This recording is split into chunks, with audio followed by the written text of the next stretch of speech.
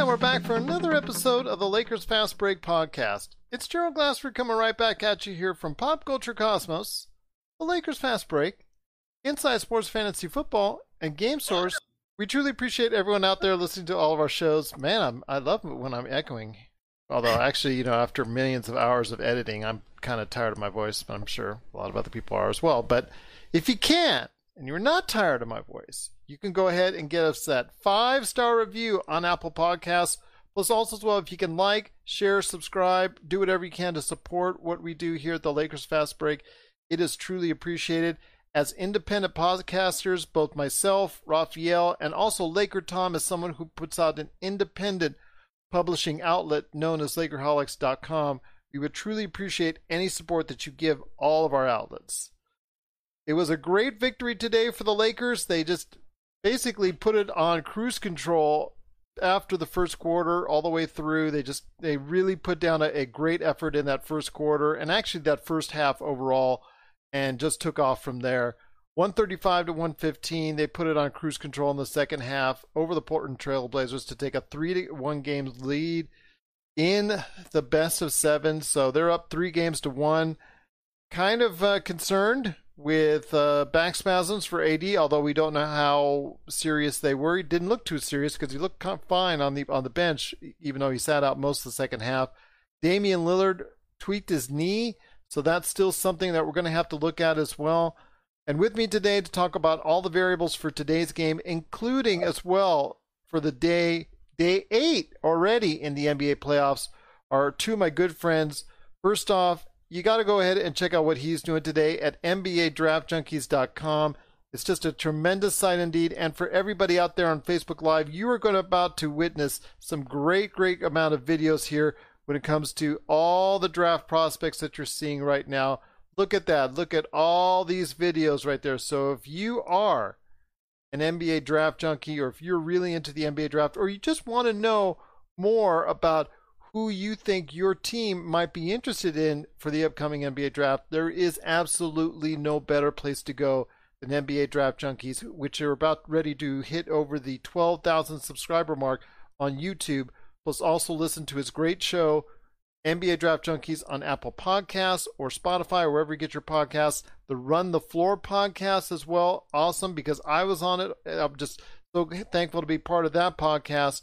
But also, you can go ahead and check out his awesome site, NBADraftJunkies.com. It is Raphael Barlow. And Raphael, we'll get into you first, my friend, before we hit up Laker Tom. Not the way you wanted to go ahead and challenge on Kobe Bryant Day. Well, I mean, it's like you can't be too upset that, the Lakers came out and they played inspired basketball and they just dominated from the start on Kobe Bryant Day. I was thinking earlier today it would be kind of weird, even kind of selfish of me to want my team to kick the Lakers butt on 8/24. But remember that they won that initial game back after the Kobe funeral. Yeah, and I actually missed that game. I was on the plane coming back from China, and so I remember being at the airport trying to stream my computer and bootleg it, do the whole firewall of China. And I saw maybe the pregame stuff, and then after that I had to get on the plane. So it was just crazy being on the plane that whole time, not knowing what happened in the game. But even then, I just, the Lakers just had too much going on that day. It was such an emotional day for them. While today they've, it's been months, and even though it still seems like it didn't happen not too long ago. But yeah, I just felt like it would have been kind of selfish for me to be mad if the Lakers won on Kobe Bryant Day. I mean, I wanted the Blazers win, but after the first 5 minutes, I knew it was going to be a long night. I was just hoping. I was like, please, if we can just get it to 10 at the half. I saw you on Twitter. Yeah, we saw that. Then next thing I know, I was like, I wanted 10, not 30.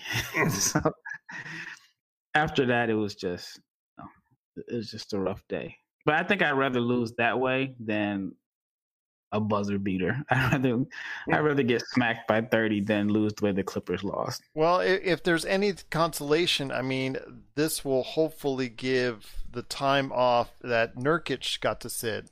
He rested quite a bit in this game. Some needed rest for the game coming up on Wednesday. And then you're also talking about, hopefully, when it comes to Damian Lillard, he'll be feeling a lot better. I'm kind of worried about the knee because those are the kind of things that you don't think it looks too serious, that it ends up being a little bit more non-contact. Yeah, non-contact. Yeah.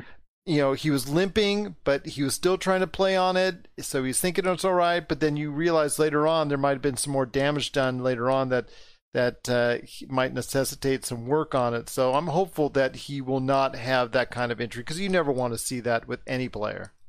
Yeah, definitely. I mean, I hope he's okay.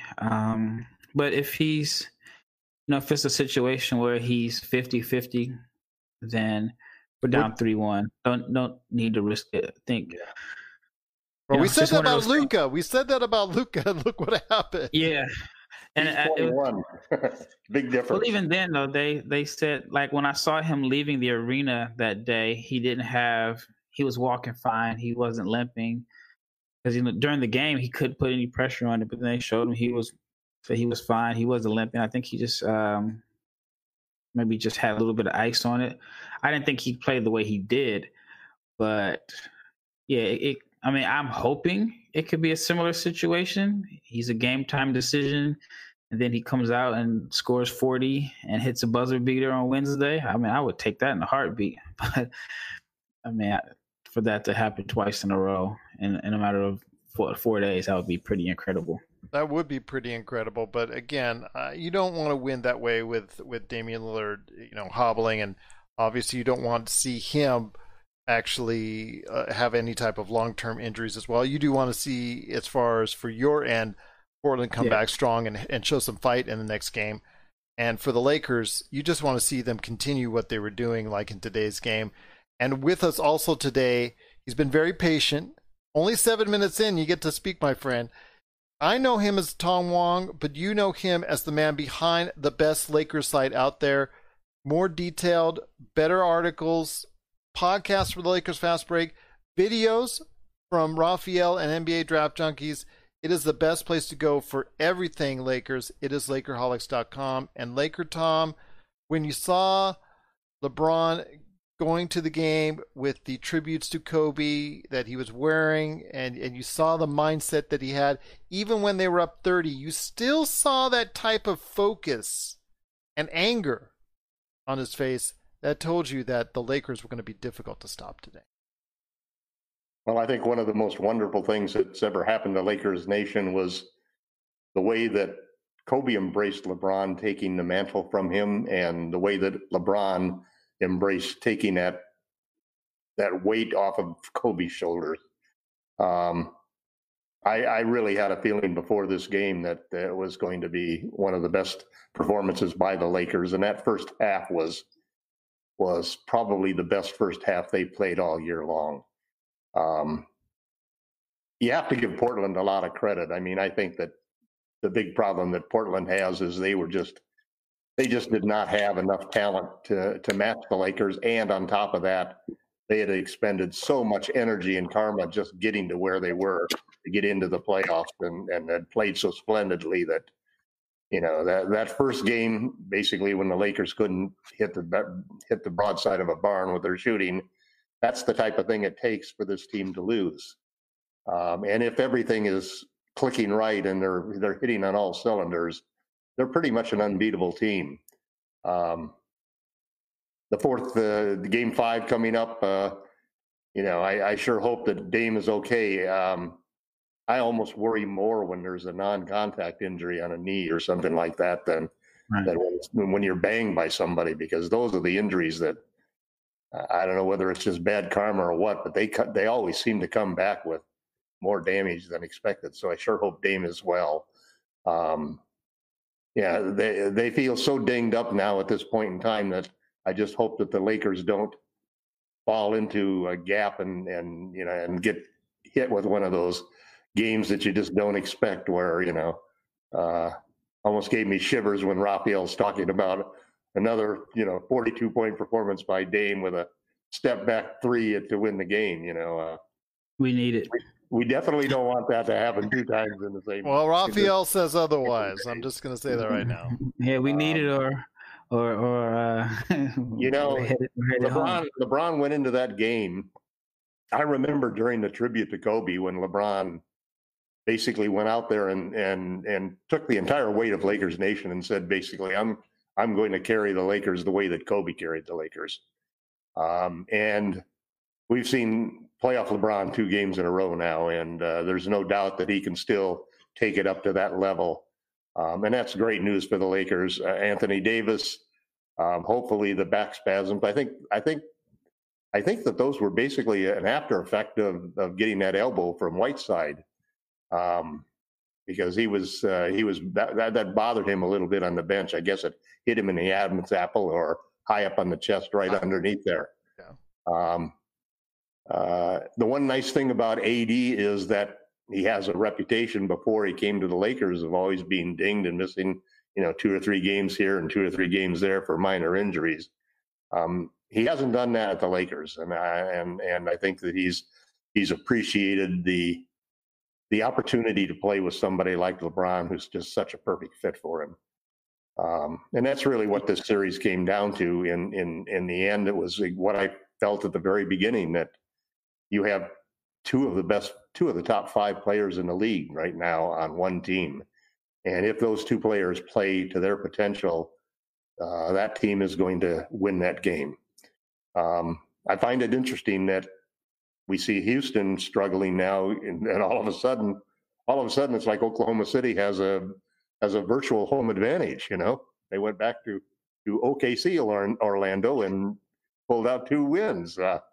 Virtual home advantage. Same with the Mavs. They come back to virtual Dallas, and Luka hits that shot to pull them up even. Well, we were allegedly in virtual Portland tonight, but I didn't see any Blazers. Oh, yeah. That's right. You're right. We were. That's the true. Past 2 games actually were in virtual Portland, and unfortunately, Kobe Bryant day, though, you can't. I was so sure that they were going to call a foul. The ref, they should take his whistle away for not calling a foul on the last layup by LeBron, so that we could have scored 81 in the first half, just as the ultimate tribute to Kobe.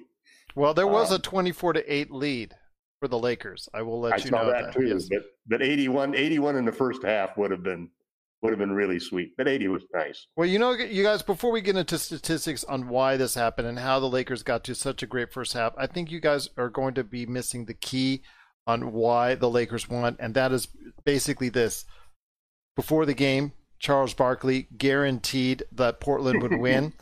And basically right there was the kiss of death for Portland at that point in time, because he's, I think, 0 for his last 3 on guarantees. And it was so funny to see at halftime all the memes, all the Twitter shots at Charles Barkley. That was just so funny. Between that and the Twitter shots at Chris Webber, I think it was just truly hilarious. Truly hilarious. But seriously, getting back to the game itself, I mean, Raphael, what do you think was the key factor? Because for me, I think it was the defense that really got everything in tune. The only thing that they were allowing was Nurkic to have a little bit more of a way inside. They were letting Nurkic have his way inside, but said, you know what, Nurkic, you're going to have the game. We're going to focus on a lot of other things.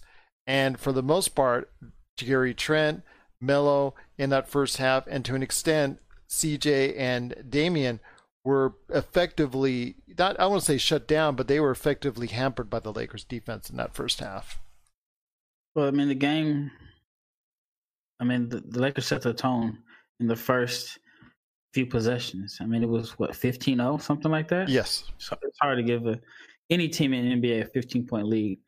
I guess we saw it yesterday with the Mavs spotting the Clippers 21. But, yeah, I mean, they just had way more energy to start the game. The Lakers came out as if it was Game 7 and their season was on the line. And the Blazers' energy looked as if we still have another game left. It's not over for us. And we have to play, well, I shouldn't say we, as if like I'm on the roster collecting a paycheck. But the Blazers have to play almost a near perfect game just to have an opportunity. I mean, we're missing too many guys, and we have a lot of inexperienced guys getting playing time, and can't afford to spot the Lakers 15 points. Can't afford to just put them on a foul line, give them easy baskets. I thought, and I'm being maybe biased as a Blazers fan, and I never want to like blame the refs, but I felt like in the first half the calls were definitely leaning towards the Lakers. But again, that's not an excuse. It's just, I mean, the better team won today. They came out with more intensity. LeBron was on a mission. That's the LeBron I fear. As a Blazers fan, I love the passive LeBron who plays like Steve Nash. That's totally fine with me. But when he puts his head down and he's going to the rim, and AD is rim running and he's active and he's knocking down jumpers, it's just going to be tough for us to win. Then especially like KCP. I mean, he took a lot of heat after game one, but it seems like he hasn't missed. Then Danny Green made some shots. And from there, I just knew, like, okay, it's not our day. And that's what I wanted to talk to you about, Laker Tom, was yes, you could obviously start with AD and how hot he came out to start the game, and LeBron, his intensity, and the fact that the Lakers really gave out some effort, put a lot of transition points in there, at least for the start.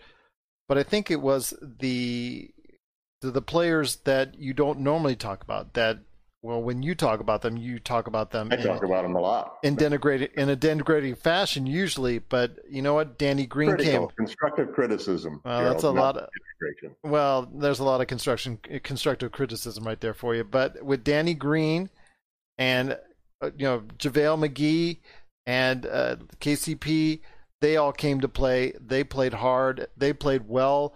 They made shots. Caruso even made some shots. Kyle Kuzma was effective throughout, except for handling the ball, which was an issue for him today. But outside of that, I mean, by the supporting cast, it really was a great effort. JR had a shot. Yes. Yeah.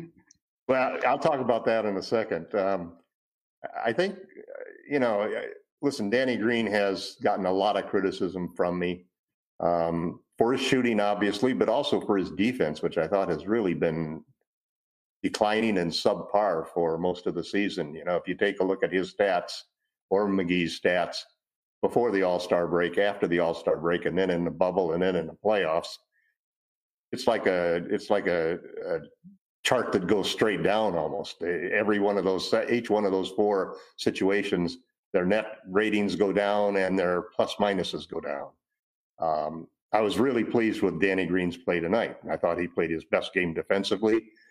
He was moving much faster and much quicker than normal. He was making good reads. He was not getting picked off every single time. And that really helped ignite the defense from the start. I think this is a carryover from the last game. Well, hold on, Tom. I think this is a carryover from last game. I thought he really played well. From the two blocks at the end of last game? Yeah, I really thought he played very well last game. He's been very tentative, and it's the same thing with shooters. If you're tentative on defense, that one step in the wrong direction or that wrong anticipation really puts you out on an island. And he was afraid to be making. It was almost like he was afraid to shoot the three, and he was also afraid to make an aggressive move on defense. That he just didn't have the right anticipation. So I thought that was a big factor tonight. And then JaVale McGee, the other guy who basically gets a lot of criticism from me, primarily because of the same thing. He played well before the All-Star break and then has been on a steady decline after the All-Star break on the bubble and in the playoffs. McGee played much better today. His defense was outstanding. His shot blocking was outstanding. He made some good plays on offense. We had 6 guys in double figures, which was great. Kuzma hit his first 3 threes. I think Alex Caruso played a very good game. I think Alex has done exactly what Frank Vogel wants, which is speed the ball up. Every time he was coming down court, he was really pushing and picking up the pace and coming down at a fast pace, taking pretty good care of the ball and playing his usual steady defense. And LeBron James, I think LeBron is angry right now. He's a really angry man just because of what's going on in the social justice situation in America. And combine that with the dark LeBron, as it was being talked about on the broadcast by Chris, and I think there is an element of that LeBron is angry at this point in time, and he came out and he was not going to. He didn't settle for anything. It wasn't those threes that he took were not settled threes. Those were threes because he really felt like he was going to make those threes. And that's a big difference from times that I've seen when LeBron feels and looks tired. He looks like a 35-year-old player versus the king of the court like he was tonight. The Lakers are rolling. They've got 3 straight now. They need to put the Portland Trailblazers away in the next game. They don't need a close game. They need another blowout to make sure it happens. And then get ready for, I don't know whom. That's going to be interesting. I was surprised. These playoffs are really strange because we've got 2 playoff series that are tied, where the underdog has hit a great shot to come back and win and tie up those series. And in both cases now, it raises a lot of questions because the Lakers were sort of anticipating that their next 2 opponents were going to be the Rockets and the Clippers. And it's probably still the favorites that the Rockets and Clippers are going to be the next 2 opponents, but it's sure not a sure thing. This is the bubble NBA, and it's not the same as when you have home court advantage. And it's different players that seem to be rising up and other players that haven't been able to rise up in the bubble. I think it's a great sign for the Lakers that both AD and LeBron are playing well. The team's defense still looks really solid. And Frank Vogel, who came in 6th in the Coach of the Year voting, deserves a lot of credit for the great defense that they put on. You look at the stats individually from each of these games. Cranges Basketball has been putting out some great tweets with and really long analyses of all of the different plays being run, the different results on all of the different ways that the Lakers are guarding the Portland guards outside, and how many points they're getting per possession when they hard hedge, how many they're getting off of the shot, off of the passes that come off of those hard hedges, and they've really upped it up. They're from a period of time where during the regular season you saw them basically use traps and hard hedges as surprises. They weren't doing it steady. They would do it on every other play or every third play against Harden or third play against Dame. Now they're doing it on every play. They found a formula that they think works, and it's something that is going to be carried through when they go against teams like the Clippers. That's one thing you can tell, that Dame will work, Harden will work hard against those types of plays in order to get their shots, because they know that the game counts on them. Guys like Giannis and guys like Kawhi Leonard are going to make the right play. They're going to pass the ball. And that is a big benefit for the Lakers. So I think if the Lakers can continue this defensive strategy, I think we'll see it being applied across the board as they move deeper into the playoffs. I still do believe that they need to play a lot more AD at the 5 as we go deeper into playoffs, and they need to give Kuzma more minutes. One of the things that I really disagree with is that Kuzma's minutes went up really high. He was like the second most minutes in the bubble.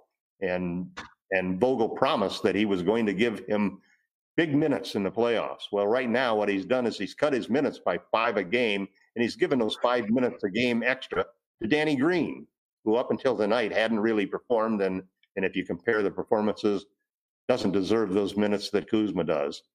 The Lakers cannot keep Kuzma unless he's a starter. So they have to do one of two things. They either have to move AD to the 5 so that Kuzma gets those minutes, or alternatively, play him at the 2.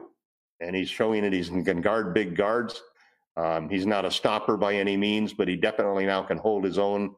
And on every defensive possession that I watched him tonight, he did an excellent job. Waiters looks like he's got some great moves offensively, but boy, a couple of the defensive plays that he made just totally lost contact with his man going across the middle. I think it was I can't remember who it was, but he just let his man go completely through the outside and had a wide open three because he really lost track of where he was in the game. And it's obvious that the doghouse that he's in, as far as playing minutes go, is because of his defense. This is Raphael from NBADraftJunkies.com, and you are listening to the Lakers Fast Break. Hey, Lakers fans! Looking for the best place to go for up-to-date news, information, original videos, articles, podcasts, opinion pieces, and discussions about the Los Angeles Lakers? Well, look no further than Lakerholics.com. With a legion of followers always there talking about everything Lakers and the NBA, there's no better place to go to share your fandom as the team heads toward another championship run. So stop by and be part of the conversation today at Lakerholics.com. I'll tell you what, there is a lot of defense going around, but one of the things, Raphael, that I wanted to ask you is, it seemed like they were making a concerted effort to say to Jusuf Nurkic, go ahead, score as much as you want. I mean, they were doubling up top. They were going and making sure any drives to the basket, they would have one or two guys over there, leaving Nurkic to make a lot of putback baskets, a lot of offensive rebounds, but they just didn't seem to care, which is actually different from what we've seen in the first few games where the Lakers dominated the defensive board. So this seems like an effort that they just said, you know what, Nurkic, score all you want. We're going to go ahead and try and stop everyone else. I saw it a little differently. I just saw that he played better. He came out, he was more active. He wasn't throwing up those flip shots around the rim. When he did get the ball in traffic, he was trying to hammer it and dunk it. And I just wish that the other role players matched what he brought. Yeah, I just feel like he's just more intense. I mean, he's probably got a lot of criticism for running out of gas and not being able to step up to being the third option and play like he was playing in the bubble. I do think the Lakers made some slight changes, but overall, I just felt like he came out to assert himself more than the other players. What about? I just don't. I think Gary Trent should start. I mean, I think that. I mean, if the Lakers come out and kill us on the glass, that's one thing which they have been doing, but it's not really making too much of a difference when we have both of our bigs in anyway. Yeah. So start Trent, loosen the defense up because Dame and CJ can't get to the rim when we have the double big lineup in. It's apparently become the case, yeah. Yeah, it allows AD to just float and play free safety, and then I mean, that guy is just too active, too long, too agile, too athletic to not have to really guard anybody. You allow him to just guard a space. I mean, he shuts down your entire offense. So I'd say move Whiteside out the starting lineup and just take a shot at just bombs away and make AD have to guard somebody. I think another factor that one of the things that I had been thinking about with respect to the Lakers defense of the three guys that are left after you double the guards up on top. One of the things I've always felt is that you don't leave guys alone in the corners. Yeah. And I think the Lakers did a great job of that. And I think it's one of the reasons why it was really a lot of one-on-one play when the ball went inside to Nurkic on the rolls. I think that makes a lot of sense to me, that if you're going to double Dame up on top, let the center roll down the middle. You've still got one guy in there, but the main thing is just don't leave those corners open, because that's the play that you don't want them to make. You don't want to have that roller hit a corner three, hit a guy for an easy corner three. And the Lakers did a good job on that. In the first half, they had a 21-point advantage on the three-point shooting. You give a team like the Lakers that advantage because they usually don't have it. They set a record for three-point shots, three-point makes the second game in a row. And if they're shooting that well the rest of the playoffs, then it's going to be lights out. I feel like the Blazers could exploit that matchup if they just made one more pass. Get it to Nurk, He drives in, he passes it to the corner man. Because they're trained not to leave the corner open, they're going to do a hard closeout swing, hit the guy at the slot, and it's an open look. But they haven't been making the extra pass. And yeah, well, if you stop that corner three, it's still just arithmetic, man. 3 is greater than 2. I'll give him that 2 every time. Just don't overhelp and leave the corners open. One of the things that was an issue for the Lakers today was ball handling outside of Caruso and LeBron.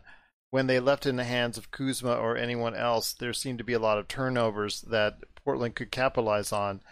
And that leads me to this question, and dare I say it, does this mean really that once he gets rid of his back spasms, you know what I'm going to say, we're going to see Rajon Rondo once again? I think it's inevitable, man. I mean, how many times have Laker fans, Laker pundits, screamed about how the stats and all of the numbers say that Rondo is a liability? That's my hand raised up. That's my hand raising up. Just to let you know. And it's at times infuriating, because I'm a real pro analytics guy, and it just drives me nuts to see our defense get shredded, and then a guy who can't really shoot well from outside take up a spot, especially when we have a traditional back to the basket center who can't shoot either. So you're taking 2 of the spots that really should be, when you're playing with LeBron and AD, manned by shooters. I mean, that's the formula for winning with LeBron James. Or even in the case of hold on. And the formula for winning with Anthony Davis, formula for winning with Anthony Davis, too, hasn't been to have him play the 4. It's been to have him play the 5. The most success he had with the Portland Trailblazers was when they had Mirotic playing the 4 instead of AD, moving AD to the 5. You see, that was much more successful than Boogie played the 5 and AD played the 4. But it's that spacing and room to attack the basket that you need with Anthony Davis and with LeBron James. But the Lakers are still able to manage this with Alex Caruso, who is not a shooter at this point. And you can't even sell me on it. He made 2 threes tonight. Yeah, but out of how many attempts, and what is his, actually check the stats overall, what is he shooting at? But again, you see his plus minus. Again, you see all the other different things that he does out on the floor.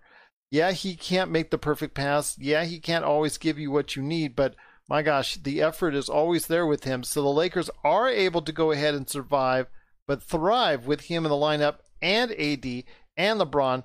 But like you said, they at least have to have 2 other individuals out there that can shoot the ball.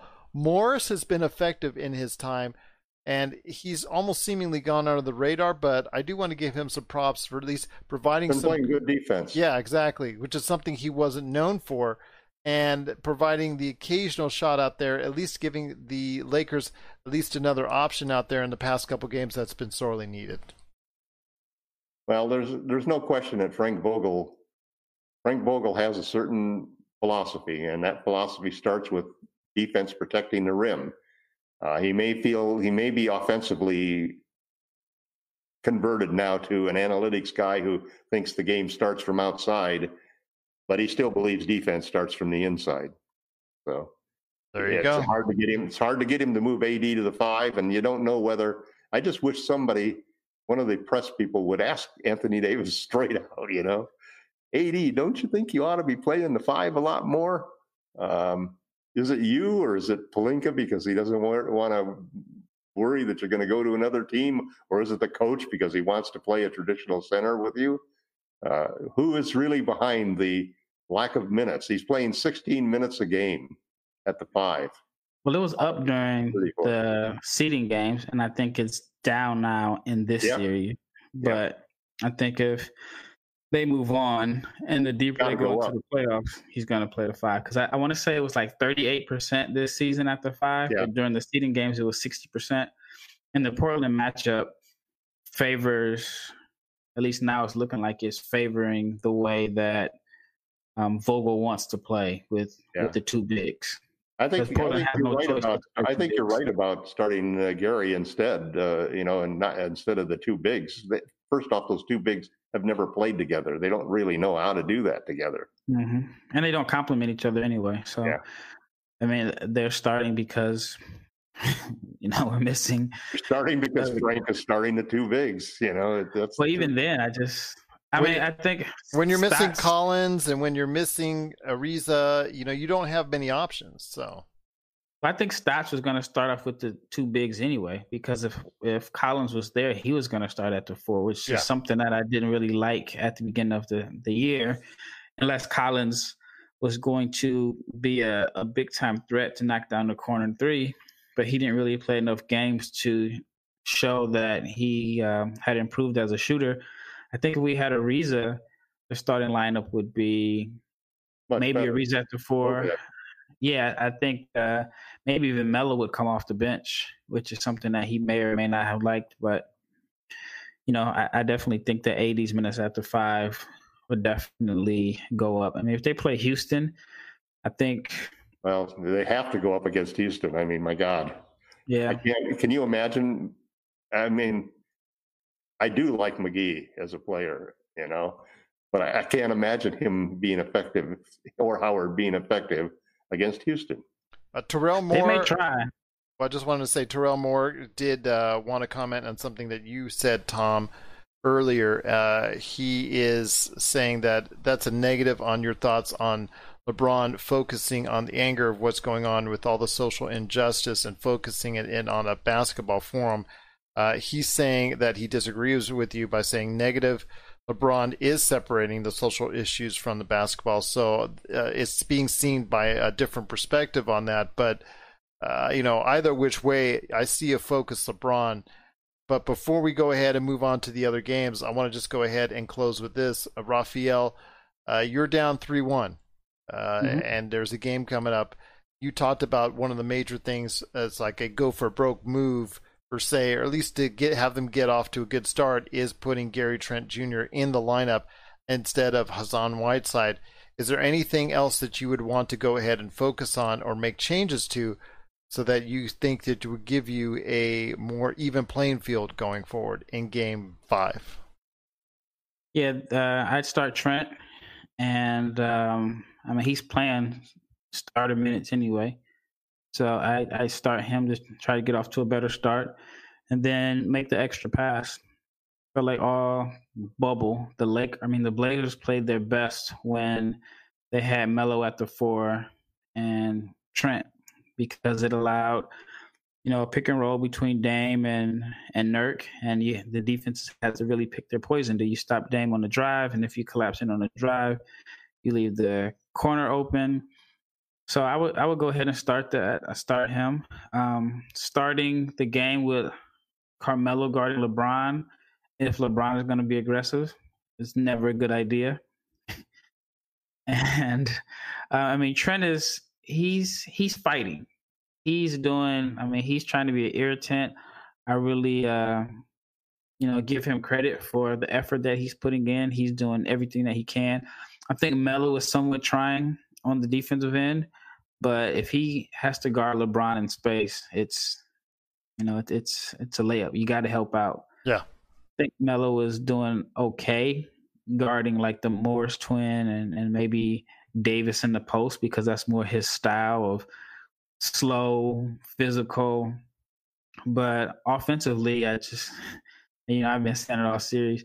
I don't want to see Melo take any shots inside the arc. I looked it up. The numbers were bad coming into this game. It was like 2 for 14 on pull-up jumpers, 8 for 28 on jumpers total. All the numbers were bad, but his highest percentage out of all the shots that he had been taking was from the three-point line. I think he was shooting 37% from 3 going into the series, but all the other stats were in the 20s. I think he maybe had a couple that Synergy broke down as post-ups.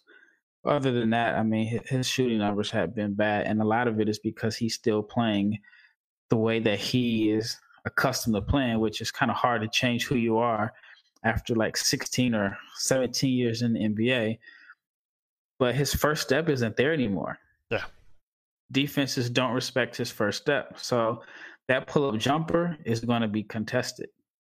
Every and even single if time. he does, yeah, and even if he does get to the rim, he's lacking that burst or pop that allows him to finish, especially over Davis or JaVale or Dwight. So I just think he needs to just be a floor spacer. His style of play is his old school style of play definitely doesn't work against the Lakers. Maybe some other teams, maybe a smaller team like Houston, maybe, or where there's a smaller wing on a switch, but he has absolutely zero advantages in the post against the Lakers. Well, there you have it. There again was a great way to celebrate and just pay respect to Kobe on Kobe Bryant Day. It was a 135-115 victory over the Portland Trailblazers. Again, the Lakers do lead the series 3-1. Best out of 7. We're coming up on Wednesday with another game, so we'll see what happens in Game 5. And we'll be here at the Lakers Fast Break to talk about that game. But there were other great NBA playoffs games once again. Yes, Tom. Okay, I got to have the last say. Go ahead. Yeah, I don't need to have the last say, but I think that one thing that I really feel in answering the question that you asked, Raphael, I always thought it was playing into the Lakers' hands for them to run the pick and roll with one of their bigs. Because the play that's open, if they come out here and they're double teaming and trapping and hard hedging against Dame to make him get rid of the ball, the shot that's available is a pick and pop. That would have been a perfect play for them.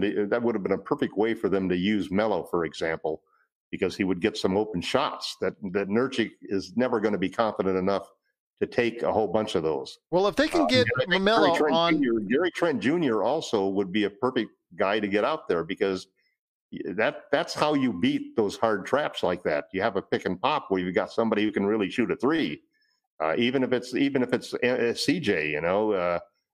I don't know why they never ran any of those plays where you're using a guard or doing an inverted pick and roll, and in order to combat that. That's a tactical move that I thought was a mistake by the Blazers coaching staff. Well, I do think that if you can somehow get isolated Kuzma on Anthony, for some reason Kuzma has a little bit of an issue with Anthony.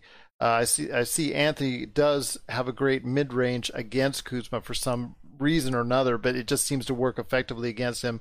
Kuzma's trying, but somehow is just not very effective against him. So if you're able to go ahead and switch off to that, there you go. But it shouldn't be reliant. The Portland Trailblazers, they shouldn't be reliant on anything Carmelo Anthony does. And I think what Raphael is trying to say is Raphael wants Anthony out there on the wing shooting a higher percentage of three-pointers, which he's more effective now at this point in time, instead of being that old Melo everyone knows, because, again, like against the taller Lakers, he is not able to go ahead and be effective like that. And the more shots he's taking, as we saw in, Game 4, the more shots he was taking, he was starting to get a little bit of rhythm, but that took everybody else, especially Damian Lillard, out of the rhythm. And that's who of the Portland Trailblazers you don't want to get out of the rhythm. But if you're the Lakers, you're fine with it. I mean, if the Lakers say, go ahead, Melo, score 20 on us, that's fine, because that would prevent, I think, Damian Lillard and CJ McCollum from really going off on you, which is the biggest threat to the Lakers, and if they're going to go ahead and come back on the Lakers in Game 5. So I'm right now, I'm in the opinion, like I said, Melo can go off and be old Melo all he wants, but that was just going to take away from Damian and CJ, I think, very much so. So there you go. I mean, it is, like I said, 135-115 victory for the Lakers. Once again, I'm with Laker Tom of Lakerholics.com. You know he's got a lot of great stuff and great articles that he's got coming for you today and tomorrow at Lakerholics.com. Raphael Barlow is coming back at you with more great stuff all this week on NBA Draft Junkies. So many things to talk about, but still, there's some great NBA playoff games. So, guys, I want to head to OKC and Houston because it was the hand sanitizer game in which... Houston had a chance to really go up 3-1 and just couldn't get it done. Raphael, what were your observations on the game as a whole? Because, seeing a frustrated Harden like this is something that I thought early on I wouldn't see possible. I thought at least they were going to cruise into the second round, to be quite honest with you. And really, I think they should. If Daniel House makes that free throw, it's 3-0. Yeah.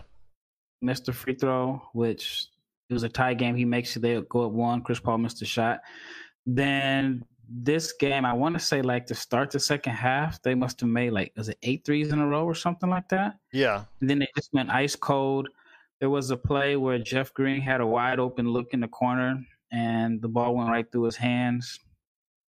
And then, the stats say that the lineup that OKC closes with their 3 guards was the best closing lineup in the league this year as far as crunch time minutes. And, based off these last 2 playoff games, those numbers are accurate because they've outplayed Houston in the clutch. And then I also feel like there were a couple plays, and it's just Harden. I mean, you have to live with his shot selection, but there were a couple plays where he shot the ball like step backs from super deep. And even though he can make that shot, I think it kind of bails the defense out when he's taking contested step backs from 35 feet, probably even further than that. Schroeder a free agent? Or does he have one more year? Yeah, I think he's got another year. Okay. I was going to say... He's been a trade target of mine several times. Yes, I know, Tom. And he certainly played like it today. But, Laker Tom, I want to ask you this. Well, I think Raphael's confirming yes or no on that. With Chris Paul and Dennis Schroeder and also Gilgeous-Alexander playing that 3-guard lineup, that's really tough to stop because of the fact that they can do so much. Each of them can handle, each of them can take to the basket, and each of them can also provide some outside shooting. Well, you have to, the thing that seems to be coming up as you look at what's happening in the playoffs right now,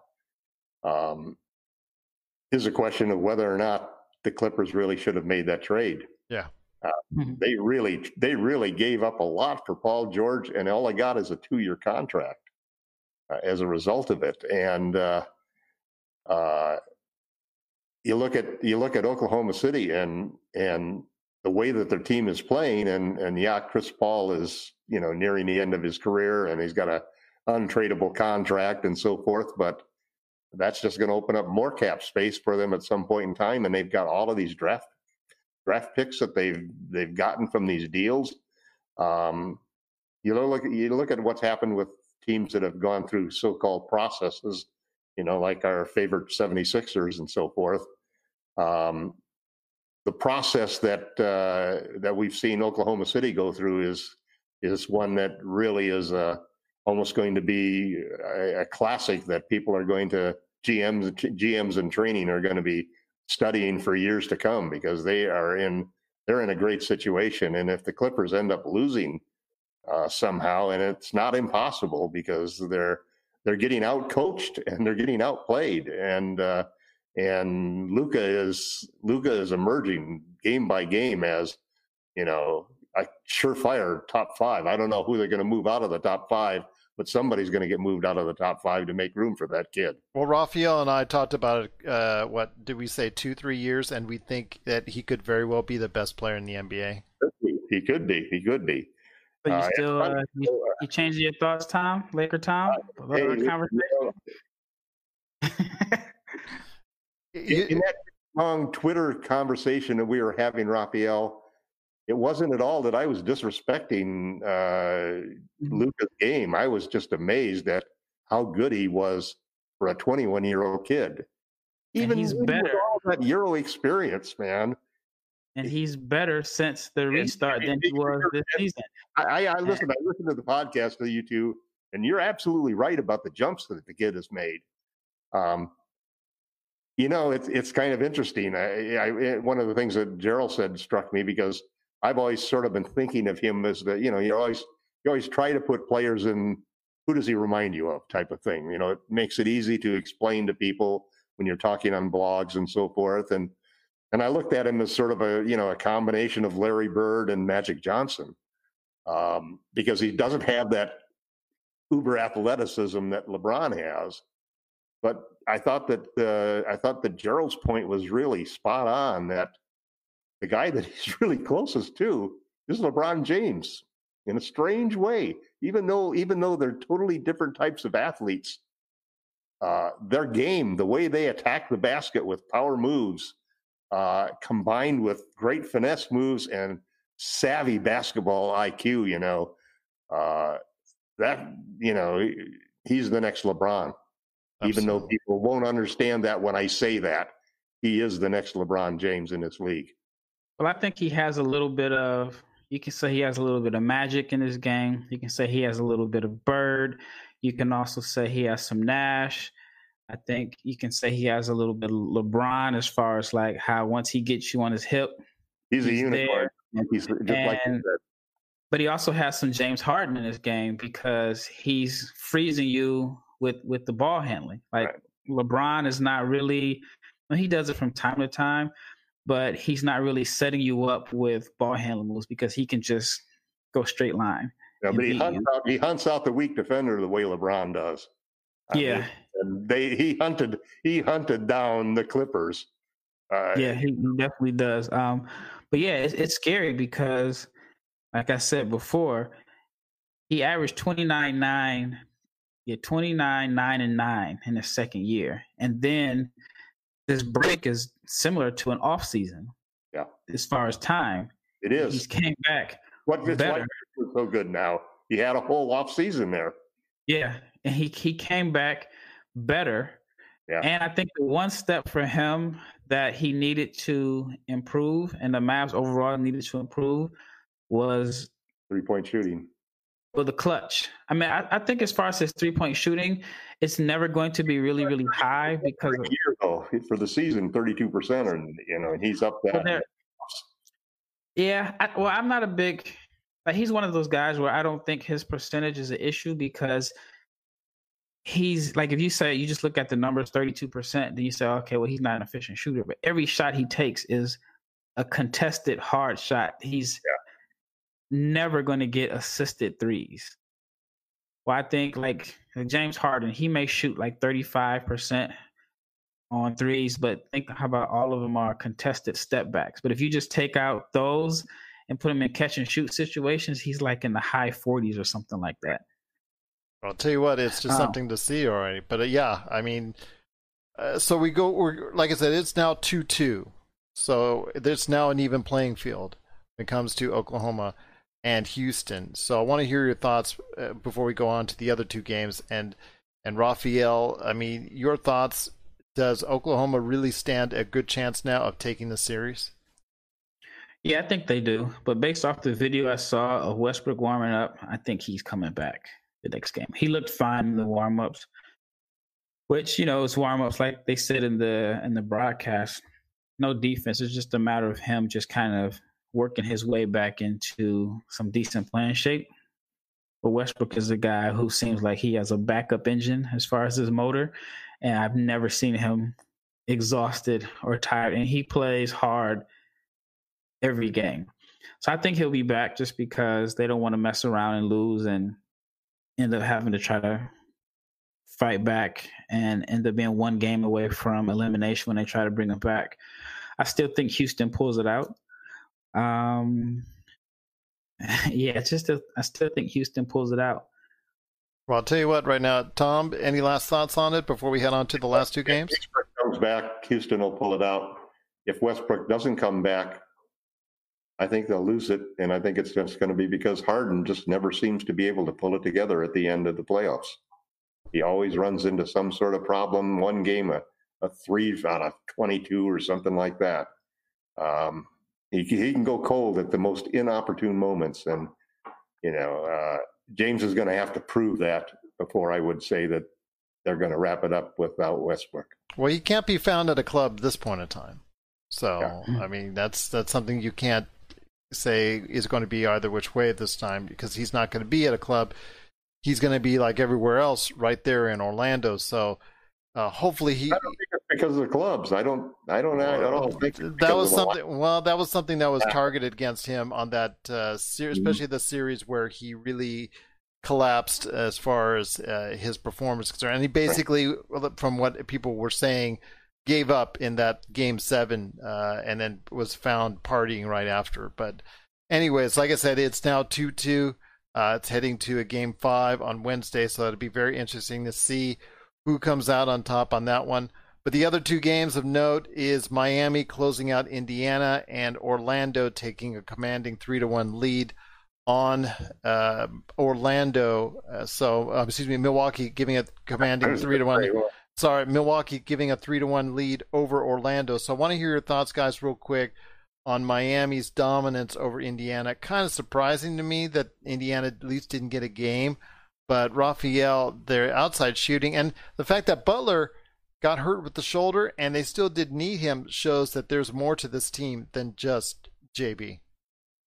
Yeah, I mean, they're tough. I'm looking forward to their series against the Bucks. Yeah. I think this second round is going to possibly change so much. Even like going back to the last series we talked about, if there's a way that Oklahoma City wins, the D'Antoni, the Morey era, the small ball era is over if they lose in the first round. Yeah. That would be. He might go to Philly. Yeah. Well, they would probably need to work out some trade because Houston has no bigs and Philly has too many bigs. But yeah, I think the second round series with Milwaukee and Miami could also change the fortunes of a franchise because I think Miami has the guys that are strong and can move their feet to make life tough for Giannis. And Milwaukee needs to find a way to get Bledsoe and Middleton. I mean, they're struggling. And Laker Tom? Go ahead, Raphael. Oh yeah, and so, but yeah, I think that the Miami Indiana series, I thought it was going to be a lot better. Yeah, but Oladipo's not 100%. He has flashes where he looks like he's close to being back to what he was. Then Warren had the plantar fasciitis, and then. I mean, they fought. They played hard. It's just Miami was the better team. Laker Tom, any thoughts on either game? It's kind of funny the way it's working out now. Everybody went into the playoffs looking at the Lakers second round and and Western Conference Finals being really two tough matchups. It's possible they could be two totally unexpected matchups. Yep. And on the other side of the bracket, everybody was thinking, Milwaukee is just going to cruise through, and yet now they look like they're going to be facing a very tough Miami team that can shoot lights out, and that's the type of team that can really give their defense trouble. And then on top of that, you go to the Raptors, who legitimately, in my mind, ought to be at least co-favorites to win the East. So Milwaukee may have a harder path to get to the finals than I think that the Lakers might have, because the two teams the Lakers were expecting to meet haven't really played well. Yeah, that's true. Good point indeed. Funny playoffs, you just don't know. It's the bubble playoffs, man. It is the bubble playoffs indeed. We're signaling the ref for a quick timeout, but we'll be back with more of the Lakers Fast Break podcast. Check out what's been going on with the Pop Culture Cosmos Show and the PCC Multiverse. The better that these Marvel films do, the higher the standards are going to be for not just other films in general, but other Marvel films also. I think it's really hard to end a show with this many fans in a satisfying way. That's the Pop Culture Cosmos Show. And the PCC Multiverse. Playing worldwide on radio 7 days a week and wherever you get your podcasts. But again, Milwaukee dominated Orlando, taking a 3-1 series lead, 121-106. And also as well, you have Miami finishing off Indiana 99-87. Jimmy Butler was banged up with his shoulder, didn't get to play much in the game, but I think it's going to be something that's not too serious that I think he'll be coming back for, and I think they're going to get ready for Milwaukee in that second round. So I agree with you guys. It looks like it's going to be a very tough second round matchup between Miami and Milwaukee, so I'm looking forward to that as well. But before we go ahead and head on out and you guys go ahead and describe what's going on with Lakerholics.com and also as well NBA Draft Junkies, I want to get your guys' thoughts on this, and that is Brett Brown being dismissed as the coach of the 76ers. I guess there's also going to be a rebranding, pardon the pun, as far as just a redesign of the executive area as far as somebody overseeing operations and whatnot. So I want to hear your thoughts, Raphael, on the dismissal of Brett Brown today. Elton Brand, for at least now, gets to keep his job. But again, there's going to be a restructuring in place. Was that the answer that you were looking for, or was this something that was a little bit unexpected? I figured Brown would be the first domino to fall. I hadn't seen like Woj or tweet about the restructuring of the front office, but I wouldn't be shocked if Brand is allowed to stay for one more year. But if I'm a head coach, I don't know if I want to take that job, simply because if the GM that hired me is on a short leash, then I'm in a tough situation, because whoever the new person that they bring in is probably going to want to have their own person in line. So I don't think that job, this is just my opinion, but I don't think that job will be as coveted as they probably think. If I'm a top candidate, I'm going to take Brooklyn first. I'd even take the Chicago job over the Philadelphia job, because I think it's easier to put those pieces and try to make them work than trying to make two young, stubborn guys who refuse to do what it takes to make the team win, to try to get them on the same page. So, I don't think that job is going to be as covered as people think. Tom, you were going to say something? Go ahead. I agree with Raphael that the Philly job is difficult, because every time there's a general manager change, the coach just always seems to, at best, get one more year. Yeah. And then you bring in your own man. And then I agree with him 100% that you got two players. You got a guy in Embiid who doesn't seem to ever get in good enough shape to be able to overcome the needs that the team has, and he's, you can't decide what kind of player is he. Is he going to be a stretch five, or is he going to be a power five underneath? And then you got a point guard who can't shoot and doesn't won't shoot. Won't, yeah, won't and I can't. just want to know what he does during the summer, like. Because we don't even know if he's a bad shooter. He just doesn't take the shots. You have the two big products that you got out of the process, quote. And that process gave you two sensational players, but they don't fit. And then they surrounded them with pieces that were bad decisions, that were overpaid, and that don't fit. So, who wants to take that coaching job, because they saw what happened to the last coach there? And he's not a bad coach. He got dealt a really bad hand, and they should have started by taking Brand and getting rid of him. Well, yeah, I was thinking, like, if he's such a bad coach, does he get fired if the ball doesn't bounce in that series last year on Kawhi's shot? Yeah. Mm-hmm.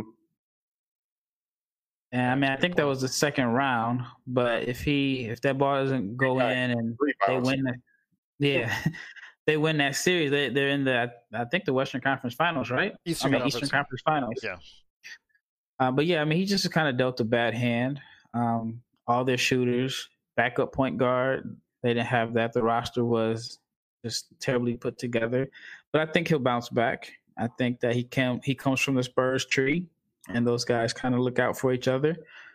And I mean, we've seen coaches get second opportunities. Like, I mean, I didn't think Vogel would get put in such a good opportunity after losing the job in Orlando. Like, what better situation can you be in? Situation that we're looking at the 76ers, you know. Yep. Took the job. He took the job. The general manager went out the next year. Yep. But the problem Exactly. is now you've got a salary cap hell, or at least a nightmare for at least a couple years until you figure out what to do with Tobias Harris and Al Horford, especially Al Horford because of his declining play and his massive contract. You talked about Chris Paul earlier being an untradeable contract. I still think at this point in time that it's not as untradeable as it once was believed to be. It'd be an expiring. It's still got 2 years, doesn't it? Yeah, still 2 I years, think it's but more than that. Is it 2? I think it's at least 2.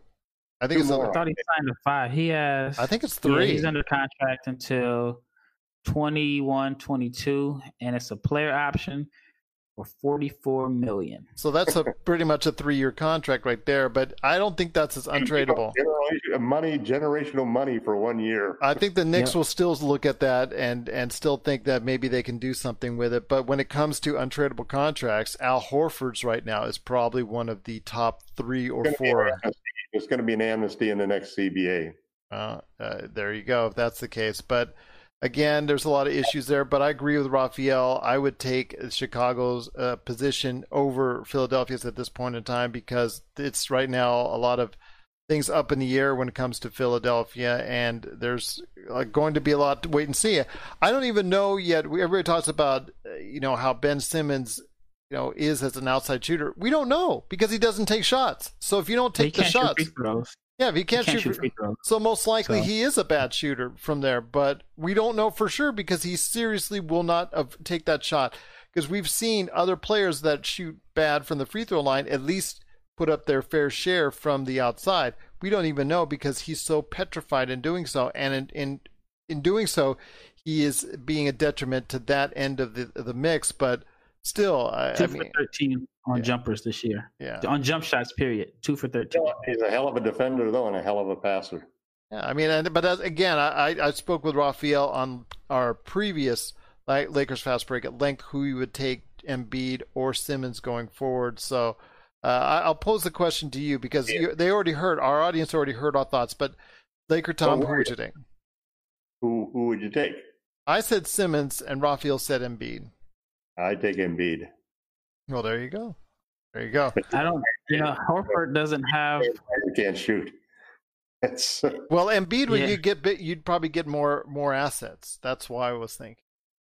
And I would think that he'd be able to post up if he had spacing. Yeah, but then you'd still be left with Simmons. Yeah. I don't think that's the problem.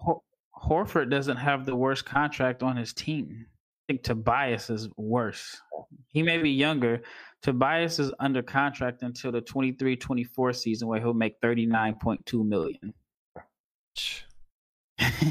So it's 32.7 this year, 34 next year, 35, almost round up to 36 and 21-22. Then it's 37.6 and then 39.2. And what makes his deal even more interesting is he negotiated himself, no agent.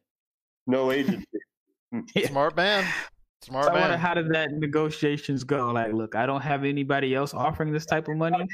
When he retires, he doesn't have to worry about getting a broadcasting job. Yeah, that's smart. He saved himself 4% on that, but I don't think he would have had anybody else offering him that type of money. No, but you know what? That's the way it is right now for him and the 76ers going forward. But again, amnesty is their only hope. Well, amnesty is Philadelphia's only hope for him and possibly even Al Horford at this point in time, because going forward, things are going to look a little bit tougher for them.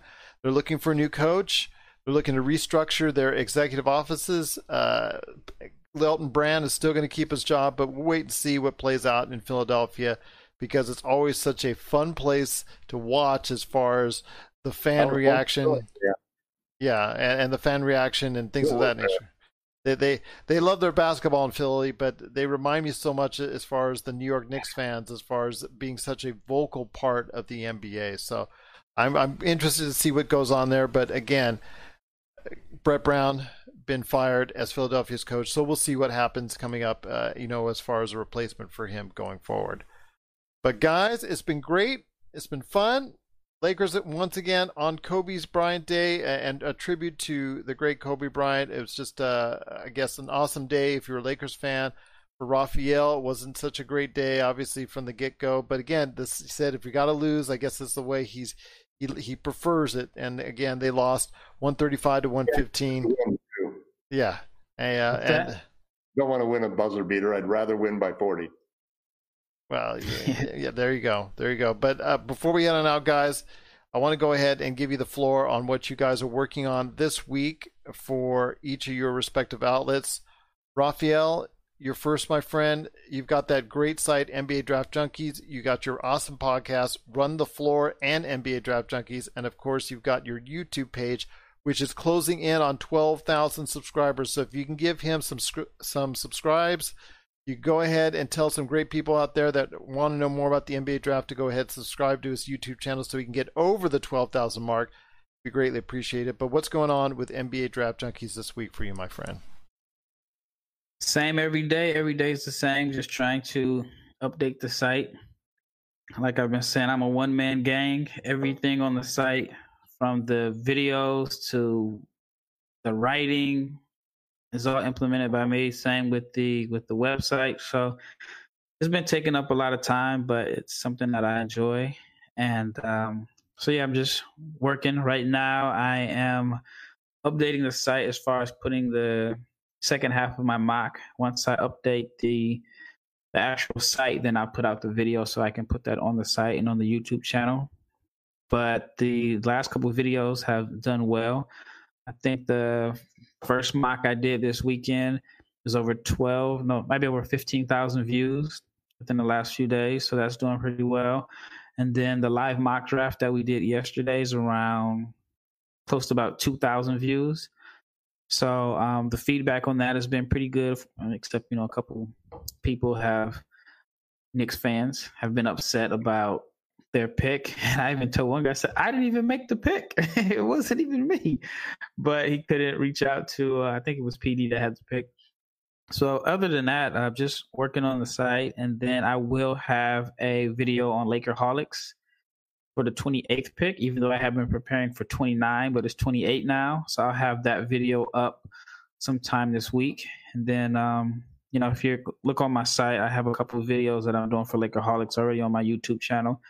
And then I'll add the tab for my website this week also. So been keeping pretty busy, but this is a great time of year for me. Absolutely. And you can catch all the great work that he does, NBADraftJunkies.com, NBA Draft Junkies on YouTube, and, of course, his two awesome podcasts, Run the Floor and NBA Draft Junkies, on every available podcast outlet. And Laker Tom, while you go ahead and talk about what you're doing and what you're up to at Lakerholics.com, I want you to go ahead and just think about some of the articles that you've got coming up in the works for everyone out there at Lakerholics.com. Well, I've been writing probably an article every other day, basically, covering all of the different subjects. Generally, some of them are related to the previous game and observations that I make on the game, but I usually stick to a theme that is, let's say, a longer view than just the game itself. How that game and what adjustments I see in that game affect the future of different players. I'm watching Kyle Kuzma. I was really pleased tonight to see him come out and do some good three-point shooting. He had an excellent game, hit 5 out of 9 from deep. His form looks really good. I thought he again played excellent defense.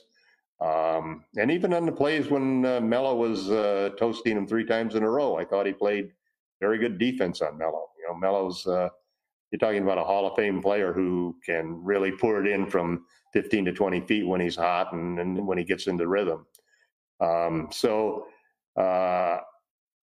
I think I'm looking at this. I'm in the middle of, I usually have 2 or 3 different articles going on at once that I'm starting to write, maybe that I started to write a week ago or something, different themes. And so I'll have something up tomorrow that'll be new, and not sure which one of the 3 articles I'm going to pull over. But I'm going to start focusing on looking ahead at the playoffs, teams that the Lakers are facing. What are the prospects if they're facing the Rockets or the Thunder? What are the prospects if they're facing the Clippers or the Mavericks? I think that there's an interesting situation to be looked at, and which teams come out of those first round playoffs between the Clippers and the Clippers situation and the Rockets situation, I think could dramatically change the prospects for the Lakers moving forward. And I even still think that all of a sudden now it looks like as I said earlier, in the Eastern Conference, that the ultimate test of who the Lakers are going to face in the finals could be dramatically different than everybody expected right from the start. The one thing that's great about everything so far is that everybody predicted the Lakers would be the team that had the trouble in the first round, and now it looks like it will be a couple of other teams that have troubles on the Western Conference in the first round, and it looks like the Milwaukee Bucks are going to have much tougher second and Eastern Conference Finals challenges than expected. So I think I'm going to be looking at different articles that look at what the ramifications of that are for the prospects of the Lakers winning a championship, and looking forward to discussing that. I'm looking forward to it as well, and that's going to be available at Lakerholics.com. Be part of the conversation today at Lakerholics.com. And of course, for us at Lakers Fast Break, if you get a chance, check us out, Lakers Fast Break on Facebook, also as well, Lakers Fast Break on YouTube. Basically, our podcasts are going up every single day.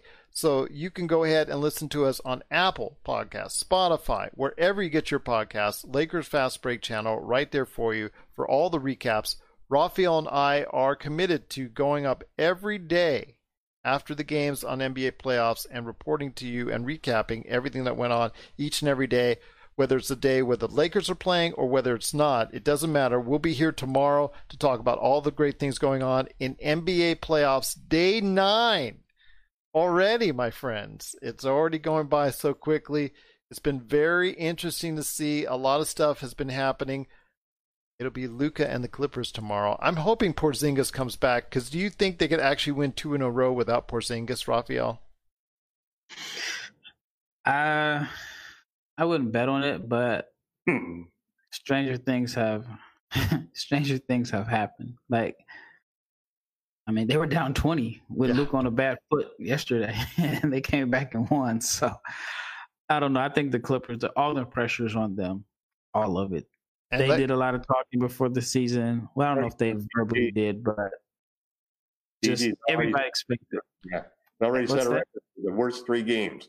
Paul George, the worst 3 playoff games in a row by a superstar at this level. Bob Cousy just makes me think, like, why is Bob Cousy, like, man, he would get tortured in social media today with those numbers. And Raphael had stated, Laker Tom, a lot of playoff games. Well, Laker Tom, Raphael had stated that he thinks that there's something amiss with Paul George. That could be the reason why he's ineffective in the first 3 games. Do you see the Clippers and Paul George continuing to have the struggles that they are, or do you see them finally just saying, you know what, we're going to separate from the Mavericks and start getting back on their winning ways once again?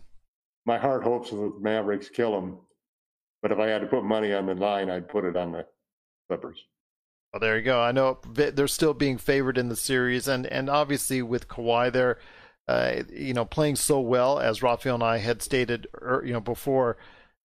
If he's playing like that, all it takes is one other Clipper to go ahead and really take charge. Although, Lou Williams played well in the last game and they still lost, so you don't know what's going to happen. I mean, they have these 4 great players on their team, and they're not all clicking at the same time. So we'll have to wait and see if they can all click at the same time, because if they do, then it's scary for the rest of the league, including the Lakers, if all 4 can click and just get you what we all know that they can get you. But if they can't, or if Paul George is actually hurting, then who knows? The Mavericks may pull it out.